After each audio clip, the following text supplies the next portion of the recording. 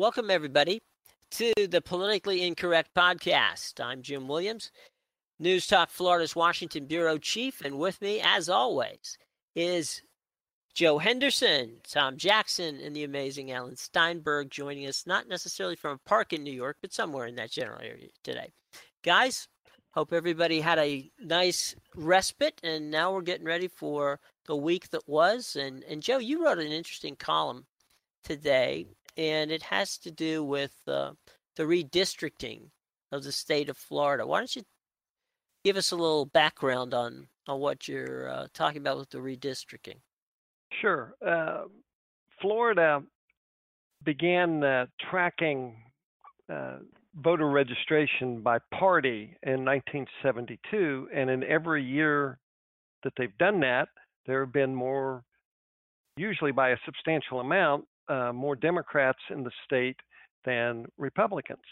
And yet, Florida is controlled. The Florida House has long been controlled by Republicans. The Florida Senate has long been controlled by the GOP. And a point which I'm sure my friend Tom Jackson will make, it has also won the Republicans have won the last 5 gubernatorial elections. Now, the League of Women Voters in Florida took a look at the way the districts were gerrymandered, which they were, and decided to file a lawsuit.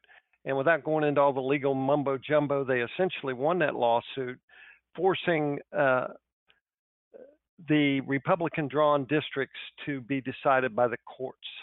So where there were very few contested races in the legislature 2 years ago, there are now 57 races that are considered contested. And that's better for balance and better, I think, in terms of fairness.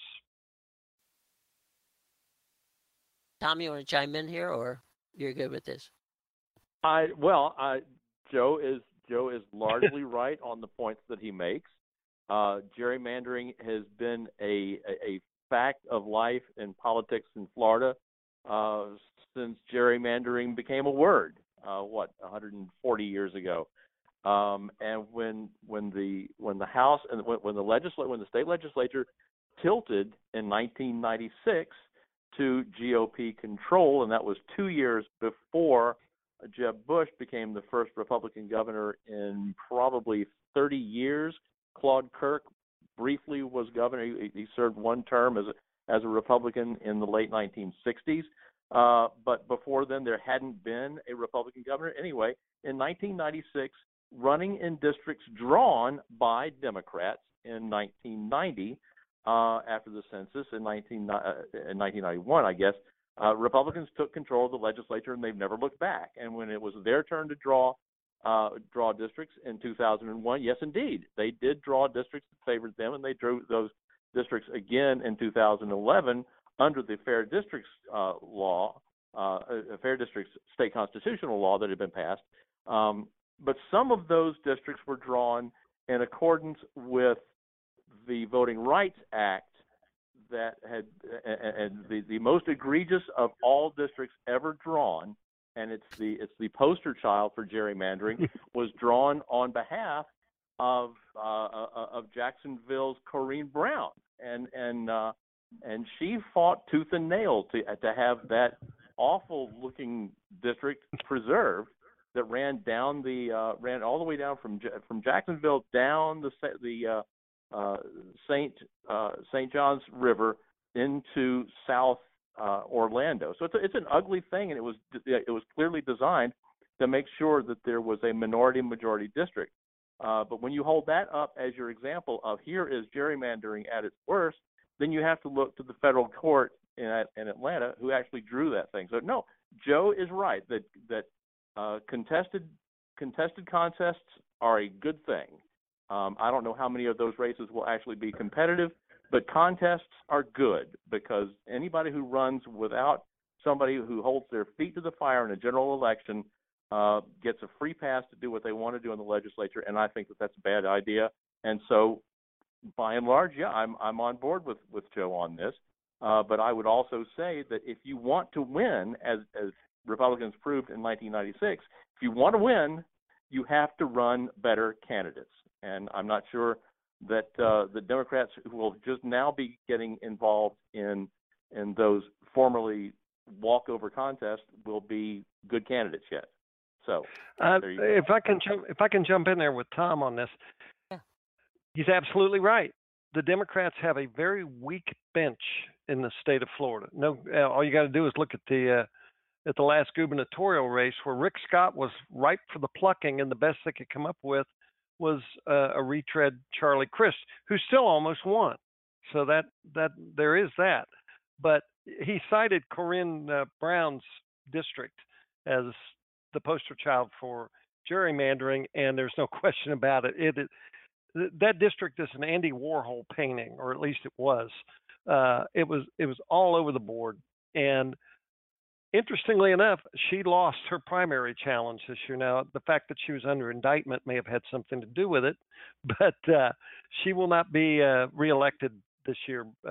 And as Tom did correctly point out, she did fight as a Democrat tooth and nail to keep the status quo so she could keep her seat. And but what's sauce for the goose is sauce for the gander.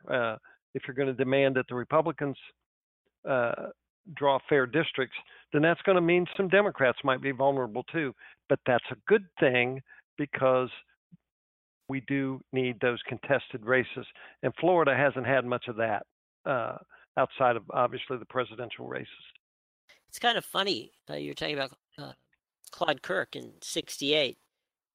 He won because Hayden Burns, according to the people of the state, thought he was crazy for giving away all that land at such a cheap price to a guy by the name of Walt Disney, who was at the time trying to decide whether to build Disneyland or Disney World, in either North Carolina or Florida. And rather than selling that land to Minute Maid, who wanted it, he sold it to the folks at Disney, and the rest is, as they say, history. I do believe that Tom did forget to mention Bob Martinez of Tampa as a Republican governor. You're right. You're right. Yes, thank you. Was in there, and a one-term governor. Oh, he's a great guy, but he was a one-term governor probably because there was a backlash to a services tax that he championed, got passed, and then went oops when people revolted against it.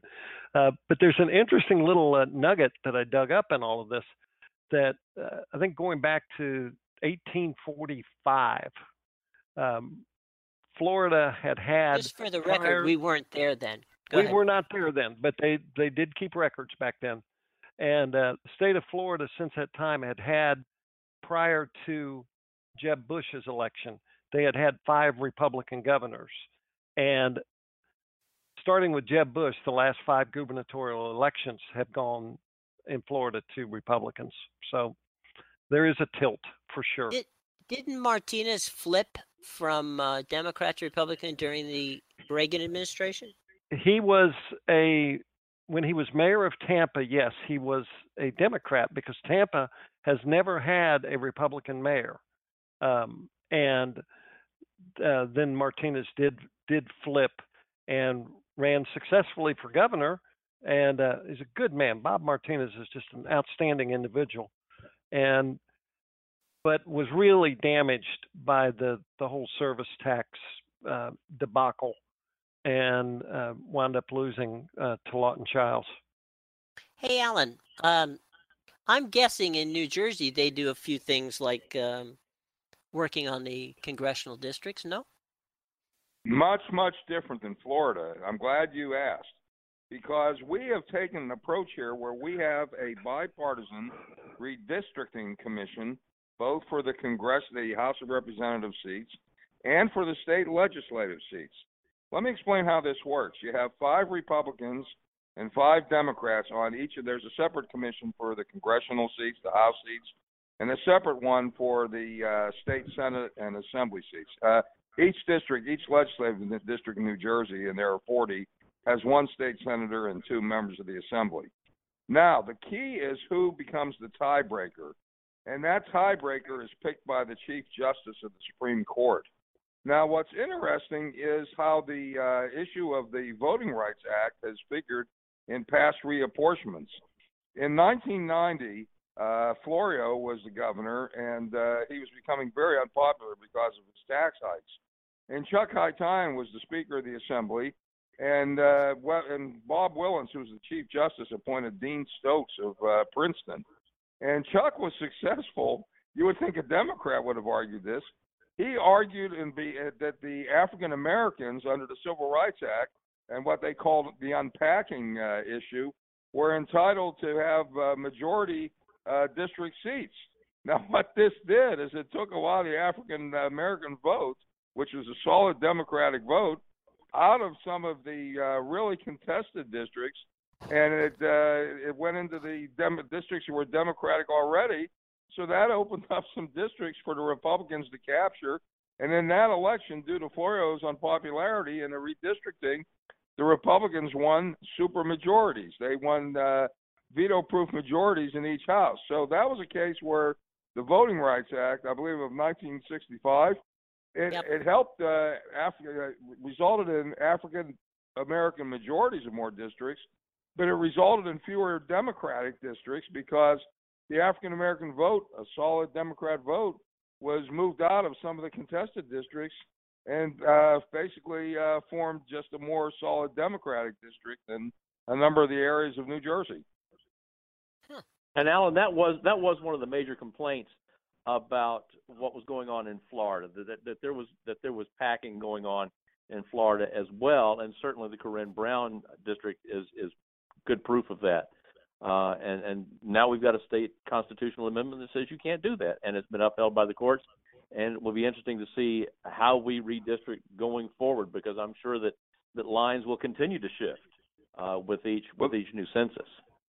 Well, that's my point. That you've made my point exactly. That the racial angle that came out of the Voting Rights Act, it can work both ways. It's a double-edged sword.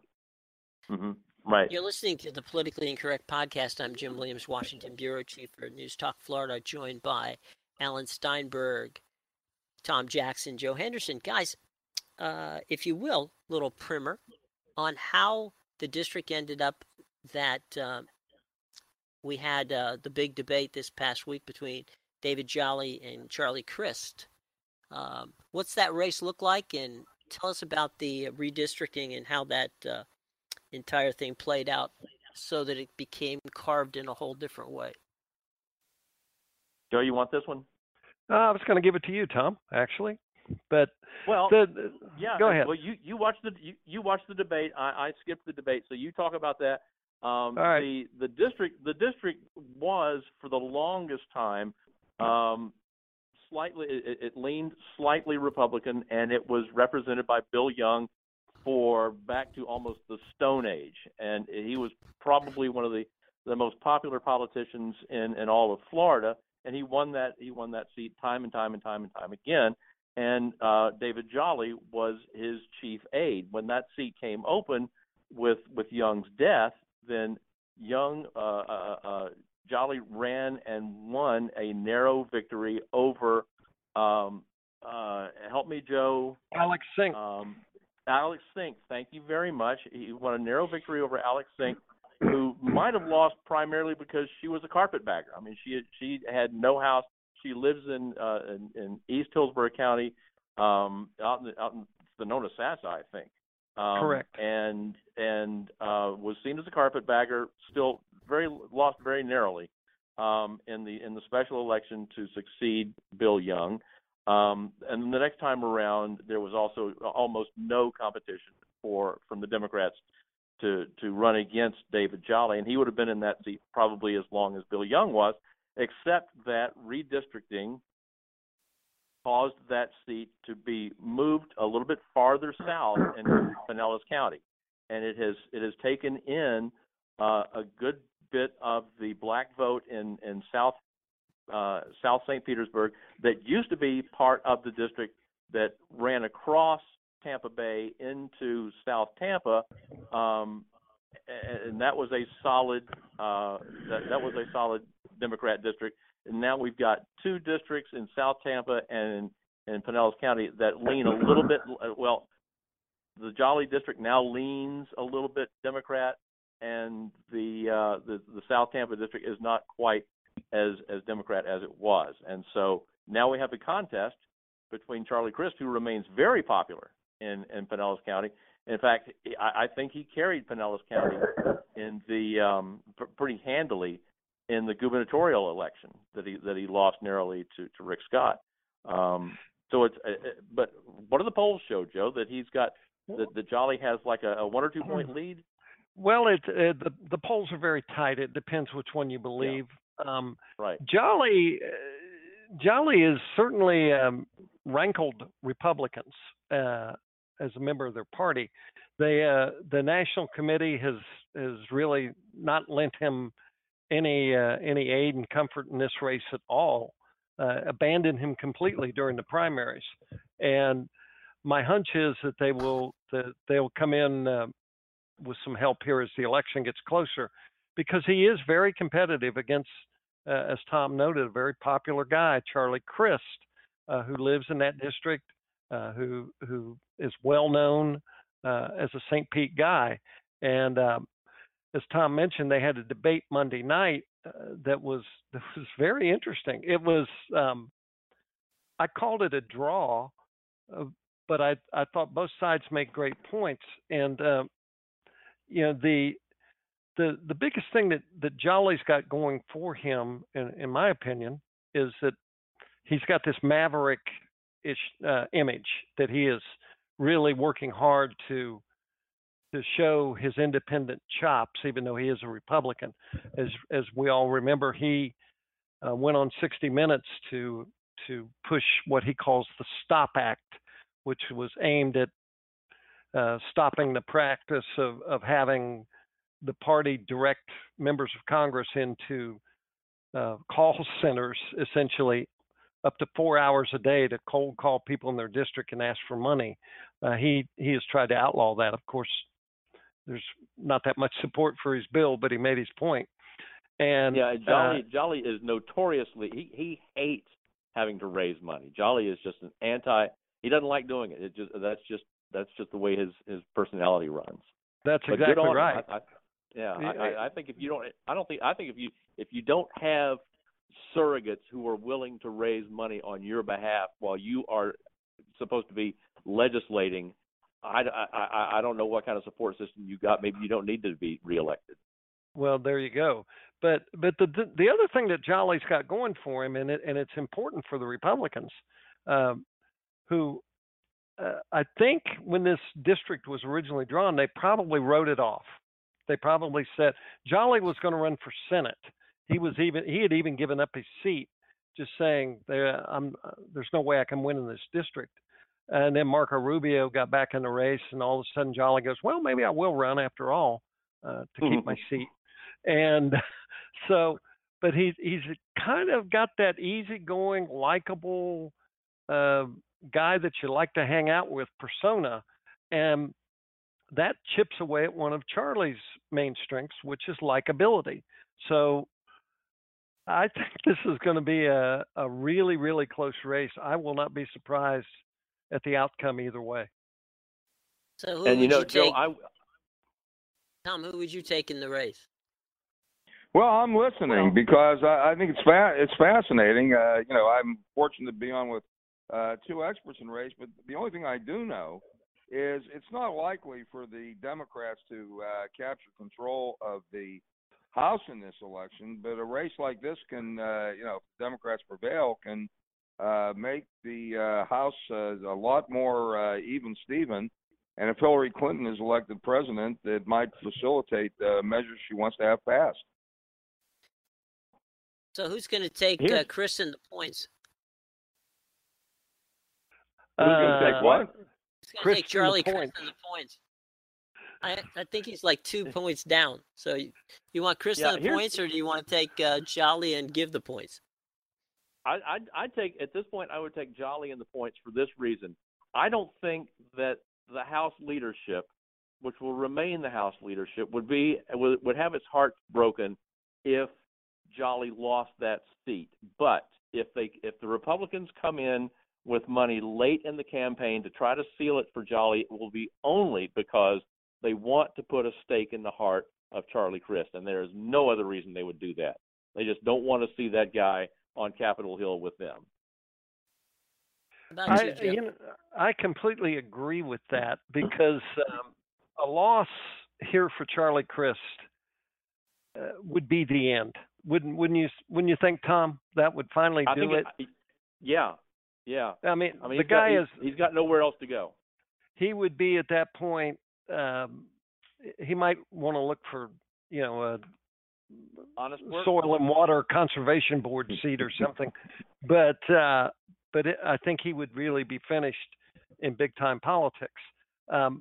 Having said that, I think the Republican leadership also won't be that upset if Jolly loses, because they figure that Charlie will only hold on to the seat for 2 years, they figure, and then they'll take it back with a stronger candidate, maybe a Rick Baker or somebody like that, a couple of years from now, and not have to put up with what they consider grandstand plays from a kind of a rebel in their own ranks. Well, I'll tell you what. I think that's a great point, Joe. I think that's an excellent point. Because the electorate will lean much better for GOP leadership in 2018 than it does now, and 2 years of Charlie and then snatch it away. Yeah, I could see that. Yep. Well, thank you guys for that primer. That was, of course, Joe Henderson and Tom Jackson. Alan Steinberg on the Politically Incorrect podcast. I'm Jim Williams, your host, Washington Bureau Chief, News Talk Florida. We're going to step aside, take a quick break, be back and talk about one of Tom's favorite people. That's right. You know him well. You love him. The senator from the state of Florida, Marco Rubio. We'll talk about Marco next, right after these words. Welcome back to the Politically Incorrect podcast. I'm Jim Williams, the Washington Bureau Chief of News Talk Florida. I'm joined by Alan Steinberg, Tom Jackson, Joe Henderson, and you are listening to us on newstalkflorida.com and Blog Talk Radio. Gentlemen, when we got the redistricting out of the way and we got the Charlie Crist, David Jolly race put to bed, and now in the news is the junior senator, I should say, from the lovely state of Florida, Marco Rubio, who wants answers from the White House on the security of Cuban flights. And so I guess what Marco would like to have is he'd like to have the White House make sure that there are security officers on all flights out of the state of Florida and also, the other cities around the country, on all flights going to Cuba. I kind of thought that was already the process, but I guess maybe not. Thoughts on that, gentlemen? Well, since I am the only person on this panel who has actually had Marco Rubio in his car, I will take that. Marco is not going to let the Cuba thing go, and I don't blame him. I mean, I think that his heart is in the right place regarding Cuba, that there are not going to be reforms in Cuba that go hand in hand with us trying to normalize relationships as long as the Castro brothers are there. As far as having a marshal on every flight, I'm not convinced that is the best way to go about it. I mean, my preference would be, let's do it randomly. Let's just every 3 or 4 flights we're gonna have a marshal. So you can be like Dirty Harry Callahan at the end of the big shootout. Do you feel lucky? Are you going to try to take over this flight? Do you feel lucky? I mean, generally speaking, I think air marshals are a good idea. Having one on every flight, I'm not sure that's necessary.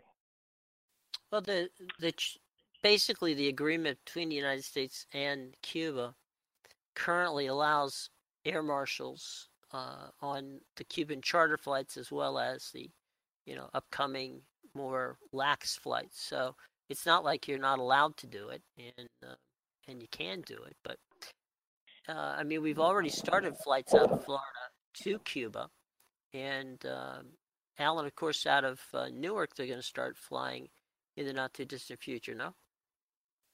Yes, I keep wondering about one aspect of these new flights. When Cuba went communistic after the 1959 victory of Fidel Castro, and it was about a year later where he admitted he was a communist, and our relationships deteriorated to the point of the Bay of Pigs. Before then, Cuba was a major tourist center. And I've thought of this often because when I was the head of EPA Region 2, I used to get down to Puerto Rico 5 times a year. And it was a beautiful place. I went for business, but it sure was a beautiful place to go. And I used to tell friends I made there, I said, if Cuba ever liberalizes relationships with the United States and has these regular flights going in and out, it's going to hurt tourism in Puerto Rico very badly.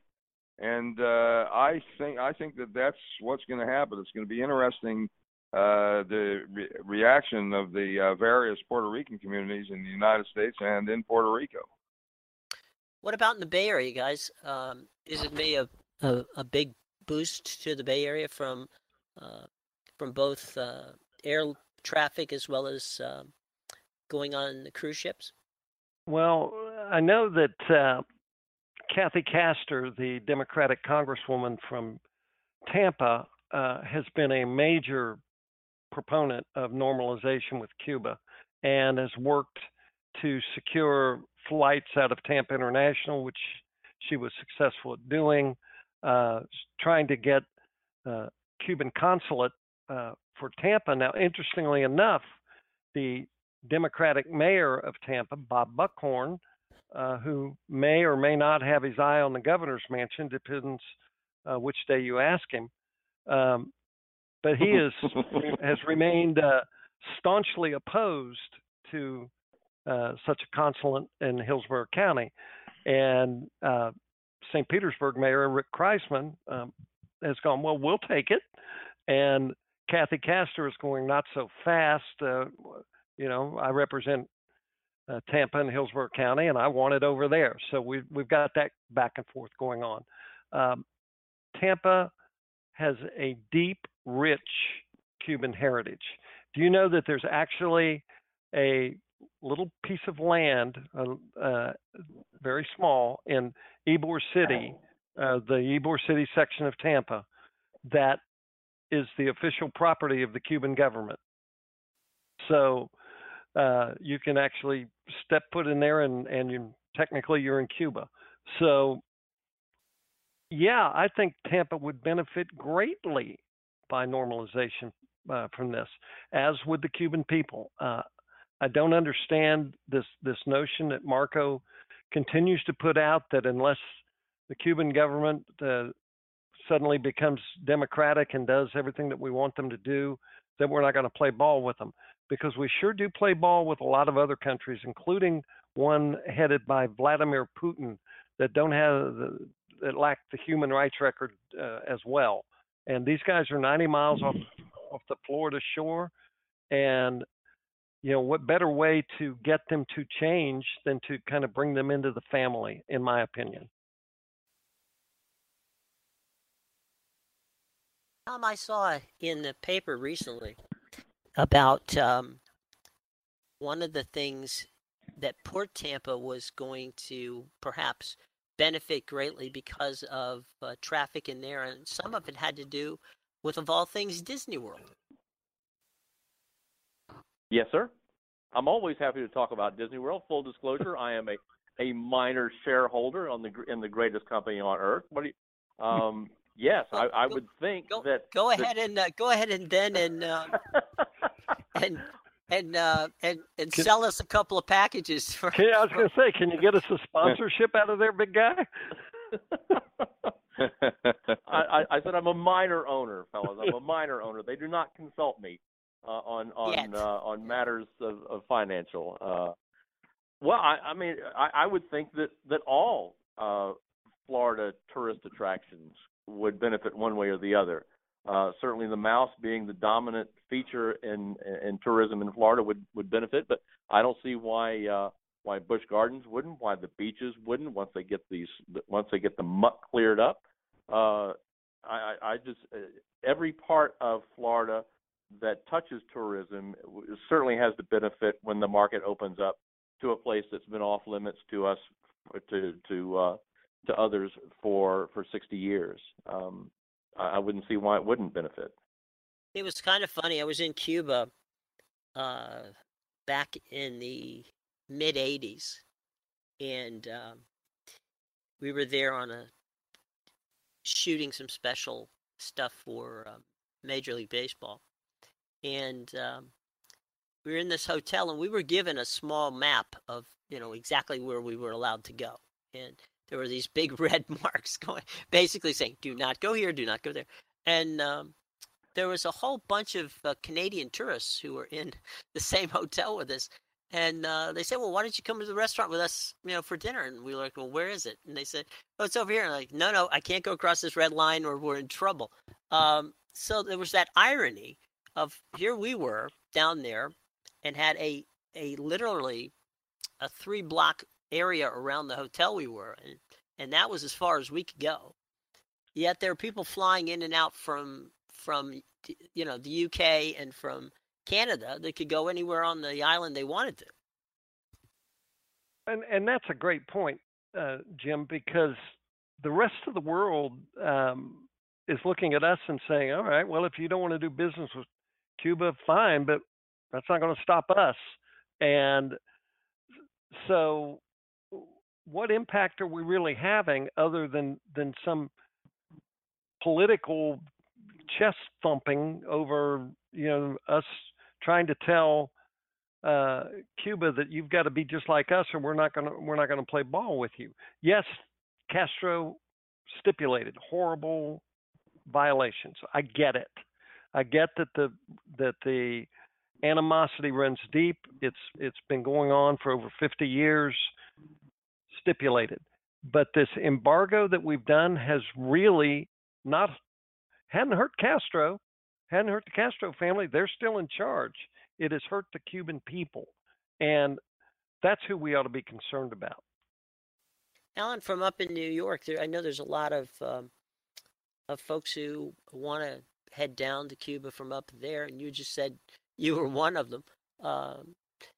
How do you think it's going to play out of the New York, New Jersey area once the flights? Very interesting. Very, very interesting. Quite a political difference from Florida. In Florida, the Cuban emigre community became Republican. And from what I understand, however, in this election, the younger Cuban generation, Cuban-American generation, is moving in a more Democratic direction. Up in New Jersey, when Cubans started to immigrate into New Jersey, there was one city that became a particularly large Cuban community, and that was Union City. It's a beautiful community, actually, an urban community. Love going there. Now, in Union City, rather than joining the Republican Party, the Cuban people who were moving into Union City became Democrats. And the reason they did had nothing to do with the ideologies of the party. They just felt that since the Democrats were the prevailing majority in Union City and Hudson County, which also includes Jersey City, that's the party they ought to join. They did it for purely pragmatic reasons. One of the people who was the son of a Cuban immigrant family was U.S. Senator Bob Menendez, and he became quite a power. And the Democratic Party in New Jersey was always viewed as more willing to negotiate and open relations with Cuba, except for the Cuban members of the Democratic Party, who were very militantly anti-Castro. I think that the opening of relations with Cuba, there's a lot of mixed feelings. The younger Cubans living in Union City are very excited about it. The older ones still have horrific memories of Fidel Castro. But I think over time, especially when the Castros ever die out, it's kind of funny. Fidel Castro, he's like Hyman Roth in the movie The Godfather. He's been dying of the same heart attack for 30 years, and he still is around. But whenever the Castros finally leave the scene, I expect that any vestiges of communism will vanish in very quick order, and I think that you will have a flourishing tourism trade back and forth from Cuba to New Jersey. I think it will be a mutually beneficial economic effect. Okay, now to the important stuff as we wrap things up. Think about this, guys, just for a second. Alan, Joe, Tom, your favorite Cuban restaurant in the Tampa Bay area. This way you get a plug in, and that way you might even get lunch. So go ahead, Joe. Favorite Cuban restaurant in the Bay Area? Well, there is one that was my favorite. It's long gone now. But it was the old Mercedes Cafeteria in Ybor City. Oh, I wanted to give them a shout out. That was authentic. But it's got to be the Columbia. It just has to be. I know it's touristy and everything else, but that would be my choice. How about you, Tom? You absolutely cannot beat the Columbia anymore. I mean, it has morphed, it has adapted, the Gansmart family has gone to great lengths to preserve the culture there, and so it has survived when the other great restaurants have gone. Cafe Pepe, Las Novedades, oh gosh, come on, my brain is going bad. The place with all the murals, Joe, down there next to the University of Tampa, where Manuel Biro used to do commercials with Andy Hardy on Friday night. Valencia Gardens. Yeah, Valencia Gardens. If it were still around, I would take Valencia Gardens over the rest of them combined. I liked it so well. But I also like the story that Andy Hardy, who used to do Channel 13's sports, right. He hated two things. He hated to have to give Friday night football scores because they took away from the pros and the colleges, and he really liked talking about pros and colleges. And he also despised with a passion having to do a live shot every Friday night before Shock Theater with Manuel Biro talking about frijoles negras and salud and happy days. Right. But they paid the bills. But that is you have a favorite one of the up things Andy was known for. Yeah, exactly. You have one up in the New York, New Jersey area? I've never heard of a Cuban kosher restaurant, but I'd like to find one since I'm kosher. That's true. I'm limited, but the idea sounds great to me. So if there are any entrepreneurs out there, any sous chefs or people like that want to open a Cuban kosher restaurant, I'll be one of your first customers. I'll tell you what. Hold on, Jim. There's another one, and I think Tom may nod in agreement on this. Jim, you might too. Kind of a little neighborhood joint called the West Tampa Sandwich Shop. Oh, yeah. Yeah, and that's where during the last presidential campaign, Barack Obama happened to drop by there one afternoon and came in and met all the good folks there. You go there, and that's like a who's who of the Cuban community in Tampa. They're all sitting around talking, eating, having a great time. It's a fabulous place. I was having black beans and rice one day at the cafe at the Columbia restaurant, and Cesar Gansmart walked by, and I said to him, "Cesar, I have a question." He said, "What is it?" I said, "This cup cost me $1.25 for the beans and rice." He goes, "Right." I said, "If I go into the regular restaurant, it costs $3." And he goes, "It's a better plate." I go, "If I go into the big room, it costs me $9." He goes, "That's a silver plate." And I said, "So basically, he goes, "You're paying for the plate. You eat out of a plastic cup. I don't care what it costs, okay? But you step in and I have to wash a dish. That's going to cost you money." And I always thought that was the Restaurateur 101. The Gansmart genius. That's why Goody Goody is back. Okay. Absolutely. And it's I don't know. It's one of those places like Yogi Berra talked about. It's so crowded. Nobody goes there anymore. It's too crowded. It's too crowded. Right. Oh God. All right, boys. Let's wrap it up and take the social media train home. All right, Steinberg, you're up. How can they get you? My social media, my Twitter handle is Steinberg613. My Facebook page is Alan Joel Steinberg, and I'll close with this. Yogi Berra was a friend of mine. I knew him from the great Yogi from Montclair, and my favorite saying of Yogi's was, always go to other people's funerals, otherwise they won't come to yours. That's right. Tom Jackson, you're up. I don't have as good a Yogi story. I have no Yogi stories. Anyway, you can find me on Facebook, Tom Jackson, journalist, entrepreneur, and my Twitter handle is @ThomasJaxTampa, ThomasJax Tampa. Mr. Henderson. Well, you can find me on Twitter at the initial J, Henderson Tampa, TAMPA, or you can find me on Facebook at Joe Henderson, commentary, columns, and such. And you can find all three of them on newstalkflorida.com, where they write prolifically with some very interesting stuff. And you can find me on Twitter at NTFLA. That's NTFLA_politics, NTFLA_politics. Facebook, of course, is News Talk Florida. And look forward, guys, to a very special upcoming edition of a live edition of the Politically Incorrect podcast prior to the Monday debate. We'll keep you posted on it. It's going to be a lot of fun. We hope you enjoyed this one. And now I'm hungry for black beans and rice, and hopefully the other guys are as well. We'll catch up with you next time. Thanks for joining us this time.